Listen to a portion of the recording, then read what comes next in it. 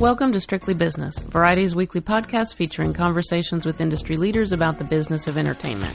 I'm Cynthia Littleton, business editor for Variety.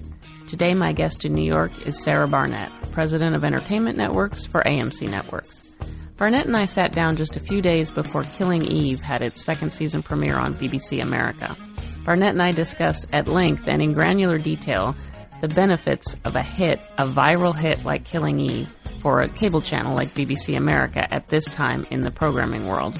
Barnett also discusses AMC's deep investment in what she calls forensic audience research tools to get a better handle on how the audience for AMC and its sibling channels move across those networks and how AMC can best corral that audience data. She also gives a very candid discussion about what she's learned in the business of what she calls change management over her long career of taking over cable channels in need of rehabilitation.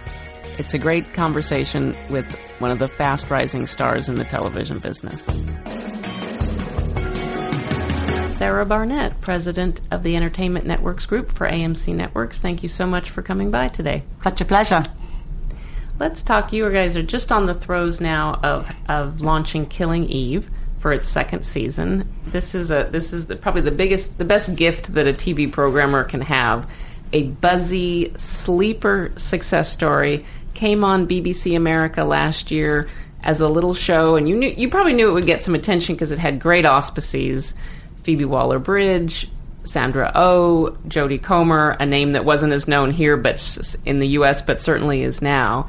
It comes on your air, by dint of its just purely how good it was. It rises to the top, gets a lot of attention, and has now been on an awards march and just all the good things that you could possibly want for a show. Tell me what, on a business level, what does a show with a trajectory like that mean for a cable channel like a BBC America? Yeah, I mean, we certainly couldn't have anticipated the scale and buzz of Killing Eve. In fact, we would have been kind of insane had we done that, because in the world we live in today, it's so hard to break through.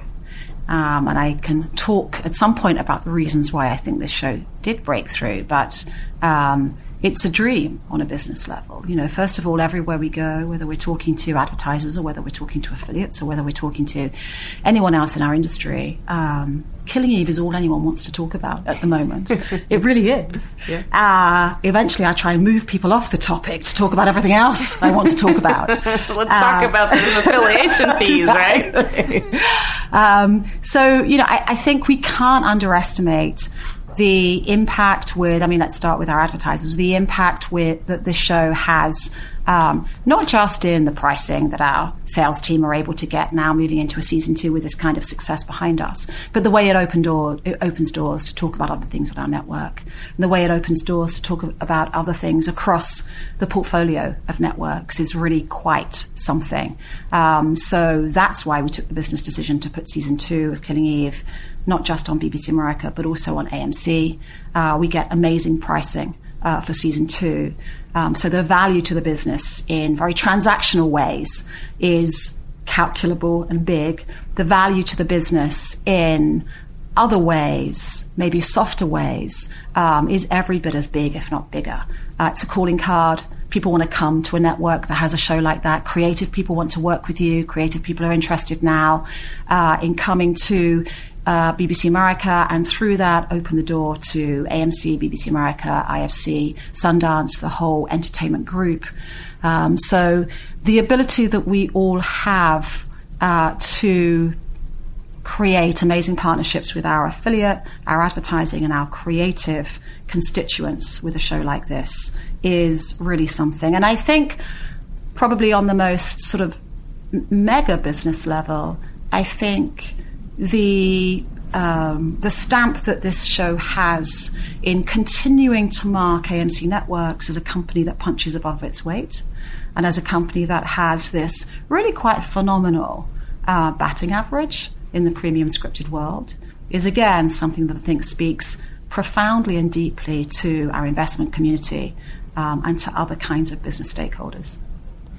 it's important that even in a world of 500 shows, and even in a world where there's more appreciation for niche than ever before, there's no substitute for something that everybody's talking about. I think there's no substitute for something that becomes a true cultural conversation point. I think that's the holy grail. I think that's what every platform, every business, big or small, is looking for. And I think that Killing Eve is the poster child for that right now. So we don't take that for granted. We don't take that lightly.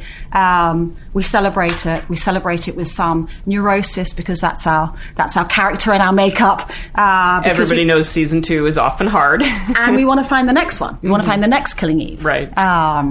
So, yeah, I think that the kind of cultural currency that a show like Killing Eve has is, I think, the fuel that can really sort of inspire a new chapter, if that's not too ambitious an aspiration from it. But it's very meaningful. Is that when you have success like that, when it is hard for anything to break out. It is hard to get attention for shows. When you have a success like that is a sleeper, I would imagine just for your staff, for the organization, it's such a lift. It can still happen. It's actually wonderful, and thank you for bringing that up, because it's actually, on a personal level, one of the most fulfilling things is to see a team that slogs day in, day out in a world where, we're also aware of the challenge of how many shows there are, and how fragmented our industry is, and how hard it is to get the attention of an audience to tune in.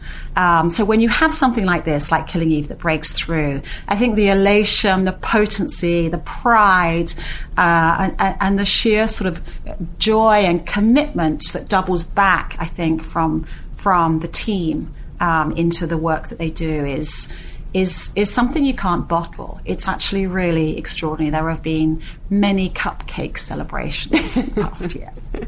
Absolutely. What is, when you decided to do a simulcast on AMC and BBC America of Killing Eve for season 2, what were the calculations that you looked at in terms of deciding whether, obviously there was a potential to funnel more audience to BBC America, or did you think that with this kind of buzz it would be better to give it just a wider platform? Yeah.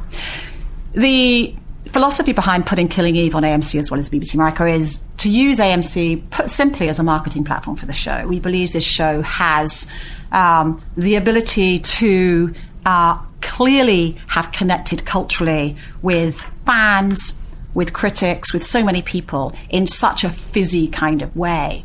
We also think it has the storytelling DNA, the big swings in terms of its entertainment quotient, to potentially connect with a really broad audience. Mm-hmm. And a broad audience that a platform like BBC America, even though it can, with Doctor Who and at times with natural history programming, reach a big audience, it's just not as distributed as AMC. And it doesn't have a show like The Walking Dead that we can use as a promotional platform to promote to Killing Eve from. I mean, of course, we could promote from Walking Dead to BBC Mm-hmm. America, and indeed we do. But to promote, it's always stronger to promote from Walking Dead to Killing Eve on that same platform. Right. Partly because, as Stay I tuned. say, don't go anywhere. Exactly, yeah. And partly because some of those people watching Walking Dead just don't get BBC America. Right. It's not as broadly distributed as AMC is, which is distributed everywhere you have cable. So the calculation was really that we believed that this show had proven that it had the ability to connect in a really quite stunning and extraordinary way.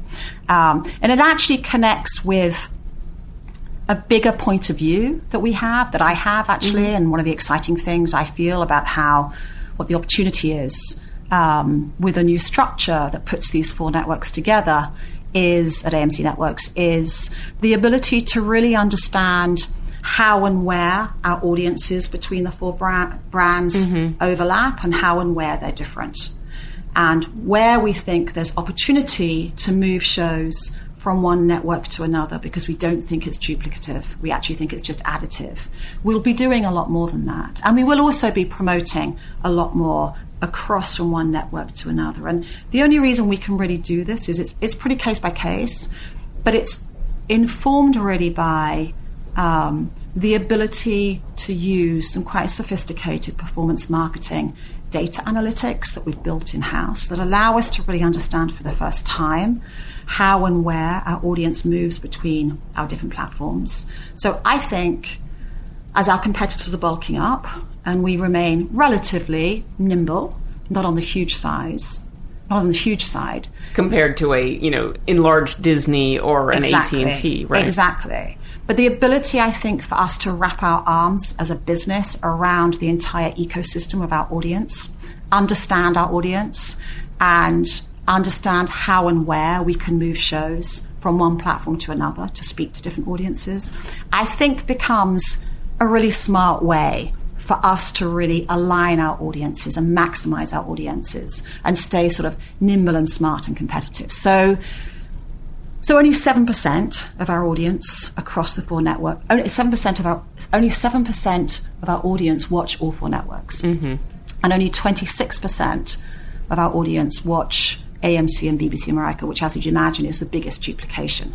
So we think there's a lot of opportunity to flow shows around between our platforms, informed by some really quite forensic understanding and some experimentation, frankly. Mm-hmm. We'll be trying things.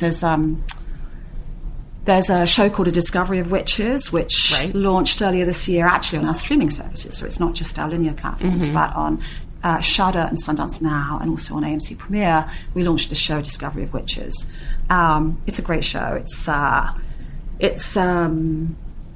genre. It's a vampire falls in love with a witch. It has Matthew Good. It's sort of posh, but also broad. It's beautiful. It's shot around the world, but lots of it is in Oxford. It's just gorgeous. Anyway, it did extraordinarily well on these platforms that we launched it on, these streaming platforms and AMC Premiere. So we then thought, well, maybe it actually can migrate to linear. So we're airing it after Killing Eve on both BBC A and AMC. Clearly a vote of confidence in the show, yeah. And it all comes down to content that we believe in, content that we believe really has the sort of the legs to connect. And you saw that it has real traction. Exactly. So we'll see, we'll learn as we go. Mm-hmm. So let's talk about your new role. You were promoted you had been running BBC America. Before that, you ran Sundance. And in November, you were promoted to a group role overseeing AMC, BBC America, IFC, and Sundance TV. You started to answer some of my question, but tell us what would you say are the benefits of that structure for running these distinct programming brands at this kind of crazy time in the programming world? Yeah. I think the main one really is the ability to understand audience across the ecosystem of brands that we have and to program accordingly.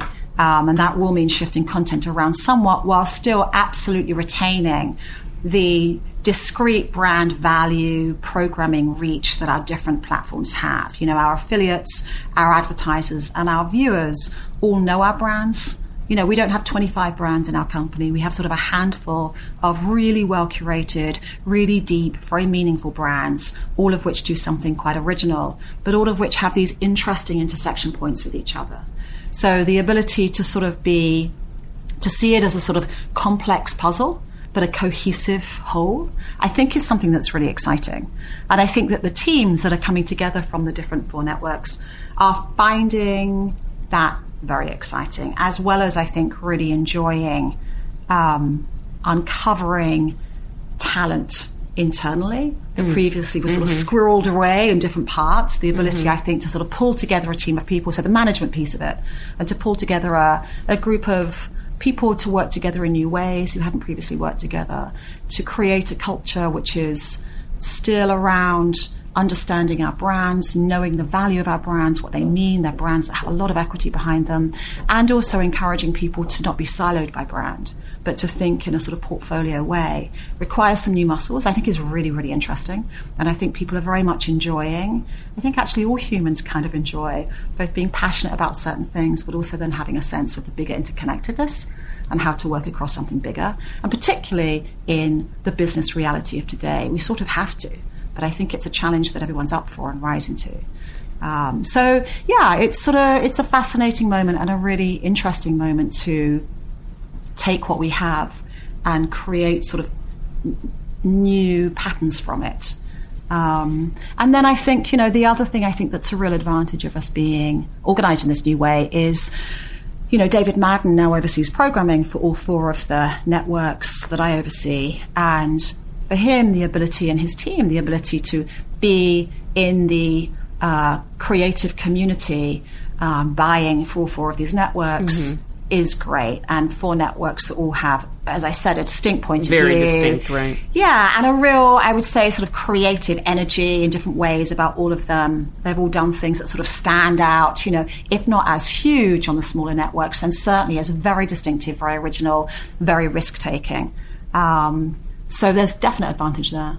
And I would imagine that the feedback from the creative community allowing you to streamline the ability to pitch IFC and Sundance and BBC and AMC in one fell swoop, I imagine that would be welcomed again at a time when all I hear from people is that they're overwhelmed with the number of choices, even the number of choices of, where am I going to shop my comedy? Totally. I mean, I think comedy probably is slightly different. It's a slightly, Pete Aronson, who's been overseeing programming for IFC for a while, now reports into David Madden, but he's sort of pretty much in his area doing his thing with comedy. It tends to be just a different bunch of writers, different people you're talking to. Right. But certainly with the scripted networks, I think it is a real advantage. I think it's also an advantage, I'll just brag for a moment, for us to have David Madden in the seat. I think he's so beloved in the community. A real pro. So good at what he does. That I love having his expertise now across all 4 of the networks. I think he's one of our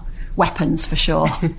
And you talked a lot about tracking audience and understanding audience. How much would you say you invest as a company in understanding and sort of dissecting the audience that you have? I would imagine that that's a growing expenditure and area of focus for you. Yeah. Absolutely. I mean, more and more. So for several years now, we've had a business intelligence department internally run by an incredibly clever guy called Vitaly Sivin and his team. And he's been building a number of proprietary products, some of which are very much focused on the advertising world.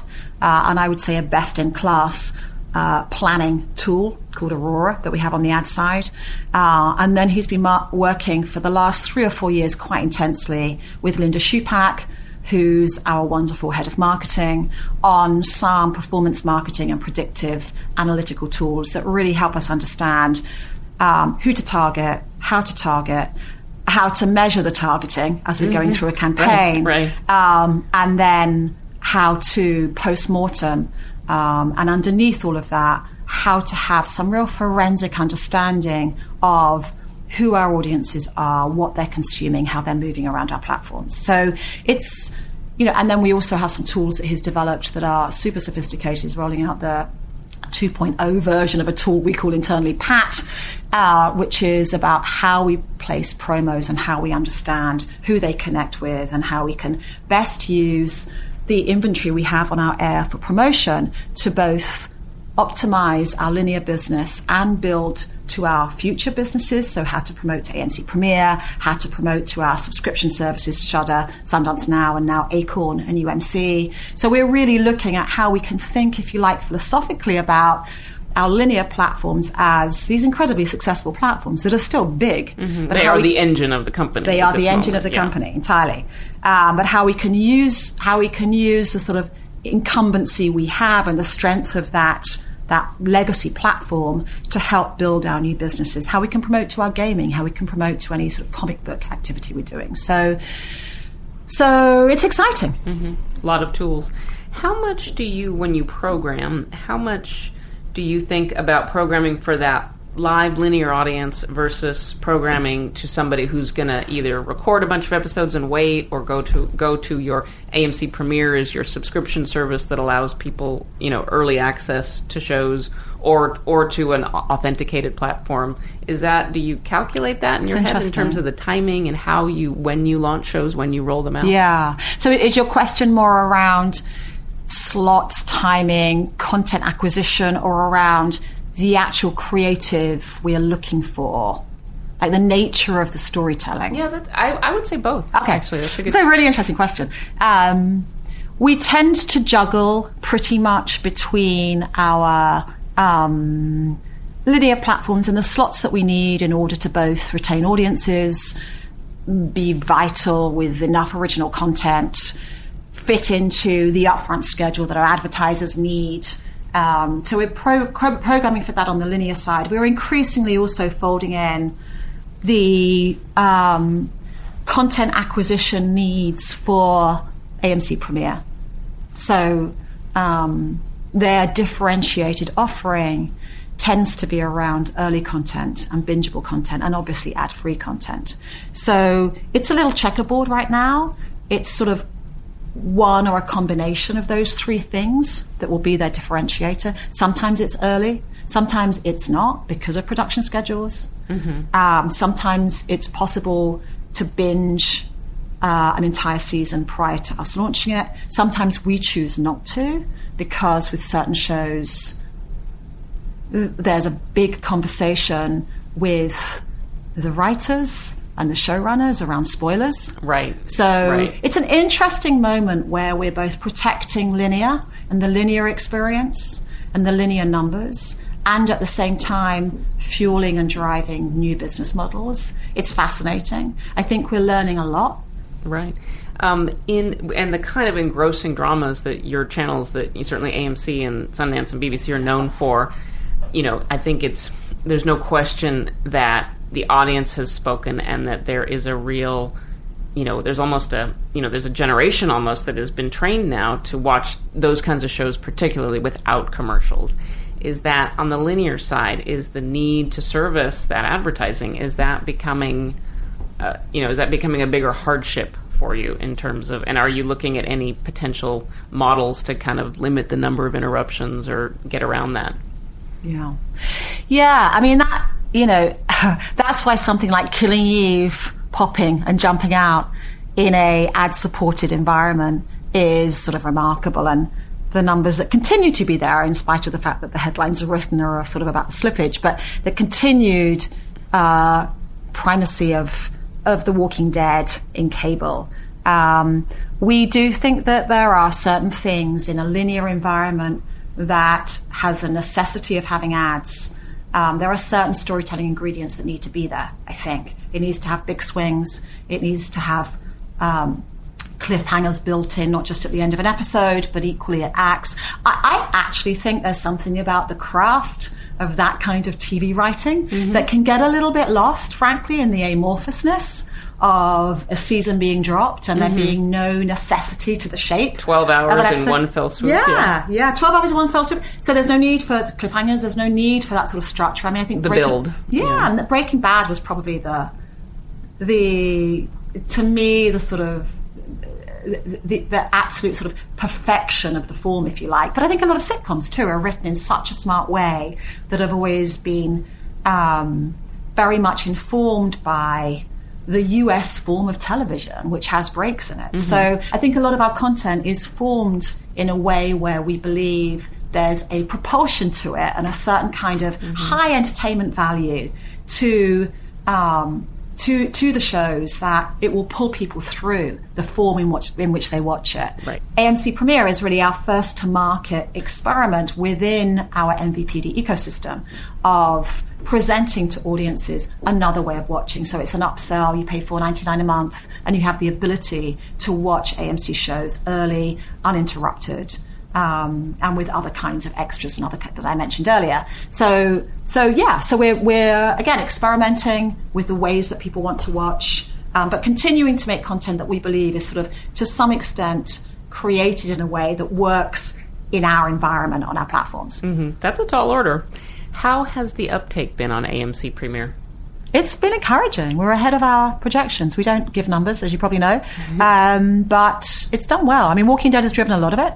Discovery of Witches was remarkably successful. I mean, it was the highest, it was the most successful show on Shudder and Sundance Now, and up there with AMC Premiere. It's doing well. We're encouraged. You're encouraged to keep it going. Yeah. Interesting. Let me ask you. Obviously, it starts and in many cases ends with the content. Right now, there's no shortage of competition for talent, for stars. You at BBC America, you had invested a lot in promoting these incredible BBC Natural History documentaries. A couple days ago, there was a headline: BBC has done a deal with Discovery. It's a cutthroat environment. How do you compete in a world where you're competing against companies with, balance sheets bigger than some small European countries? Yeah, I'll come back to the natural history thing. It's interesting.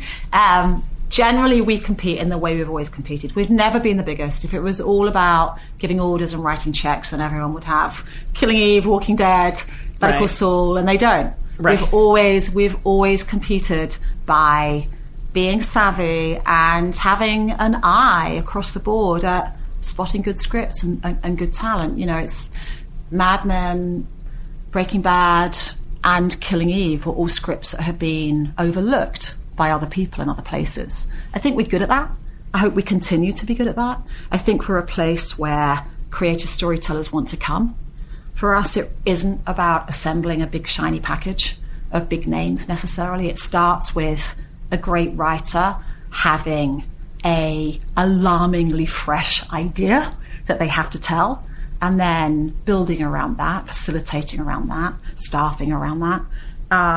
That's, I've always run, as you said, pretty small, scrappy networks. Sundance and BBC America certainly aren't the most deep-pocketed networks in town.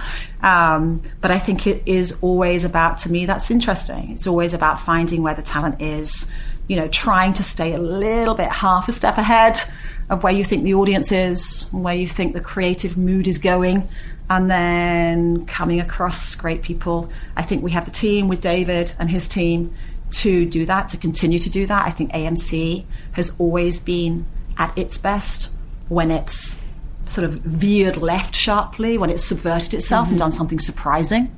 So we're excited about the next step. To come back to the natural history thing, it is competitive, and it doesn't surprise me that everyone wants to get their hands on these extraordinary BBC Studios productions, because they are transcendent and connect with audiences that I think is actually quite deep and profound, particularly at a time of such division and separation. I think there's something actually almost, I'm going to use a big word, but almost spiritual about how they pull people together. We continue to be the home for the biggest natural history content in America. These shows have always existed on their SWOT platform. It was previously Netflix. Now they're going to Discovery. So I don't blame David Zaslav. I utterly understand his desire and declamatory enthusiasm around how great these shows are. I feel very confident that BBC America continues to be the biggest US home for natural history content in the United States, and will continue to. We just completed a 5-year deal with BBC Studios a few months ago to be the home of their biggest iconic tentpole natural history documentary shows that come off of BBC One. So Planet Earth 3 will be on BBC America, Frozen Planet 3, or is it 2? Frozen Planet 2, and a number of other of these sort of iconic shows. So, and we have a lot of ambition around what we intend to do with them and how we intend to continue to elevate all of the natural history content. I actually think natural history content is a very interesting... I think natural history content plays actually very well in the linear environment. Mm-hmm. I think there's sort of something wonderfully relevant with this content about people being time-bound in how they watch it, and watching it at the same time as other people, because I do think this content is something that pulls people together and reminds us of our connectedness. We used this phrase for the last few tentpoles on BBC America, which was gather together, and there does feel like there's something actually that is meaningful in that offer, that only linear TV can really do that, to come together at the same moment to watch this sort of incredibly transcendent and connecting storytelling. And Planet Earth and Blue Planet could not come at this moment when we're talking about climate change.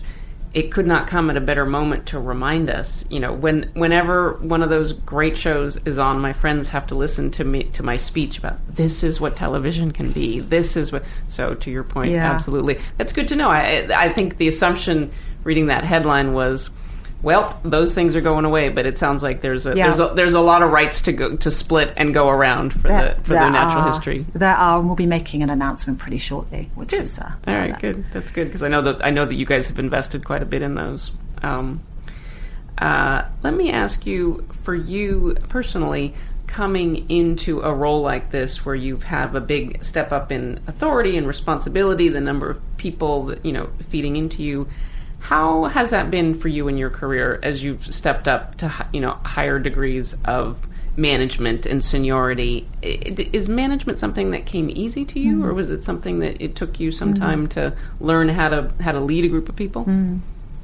I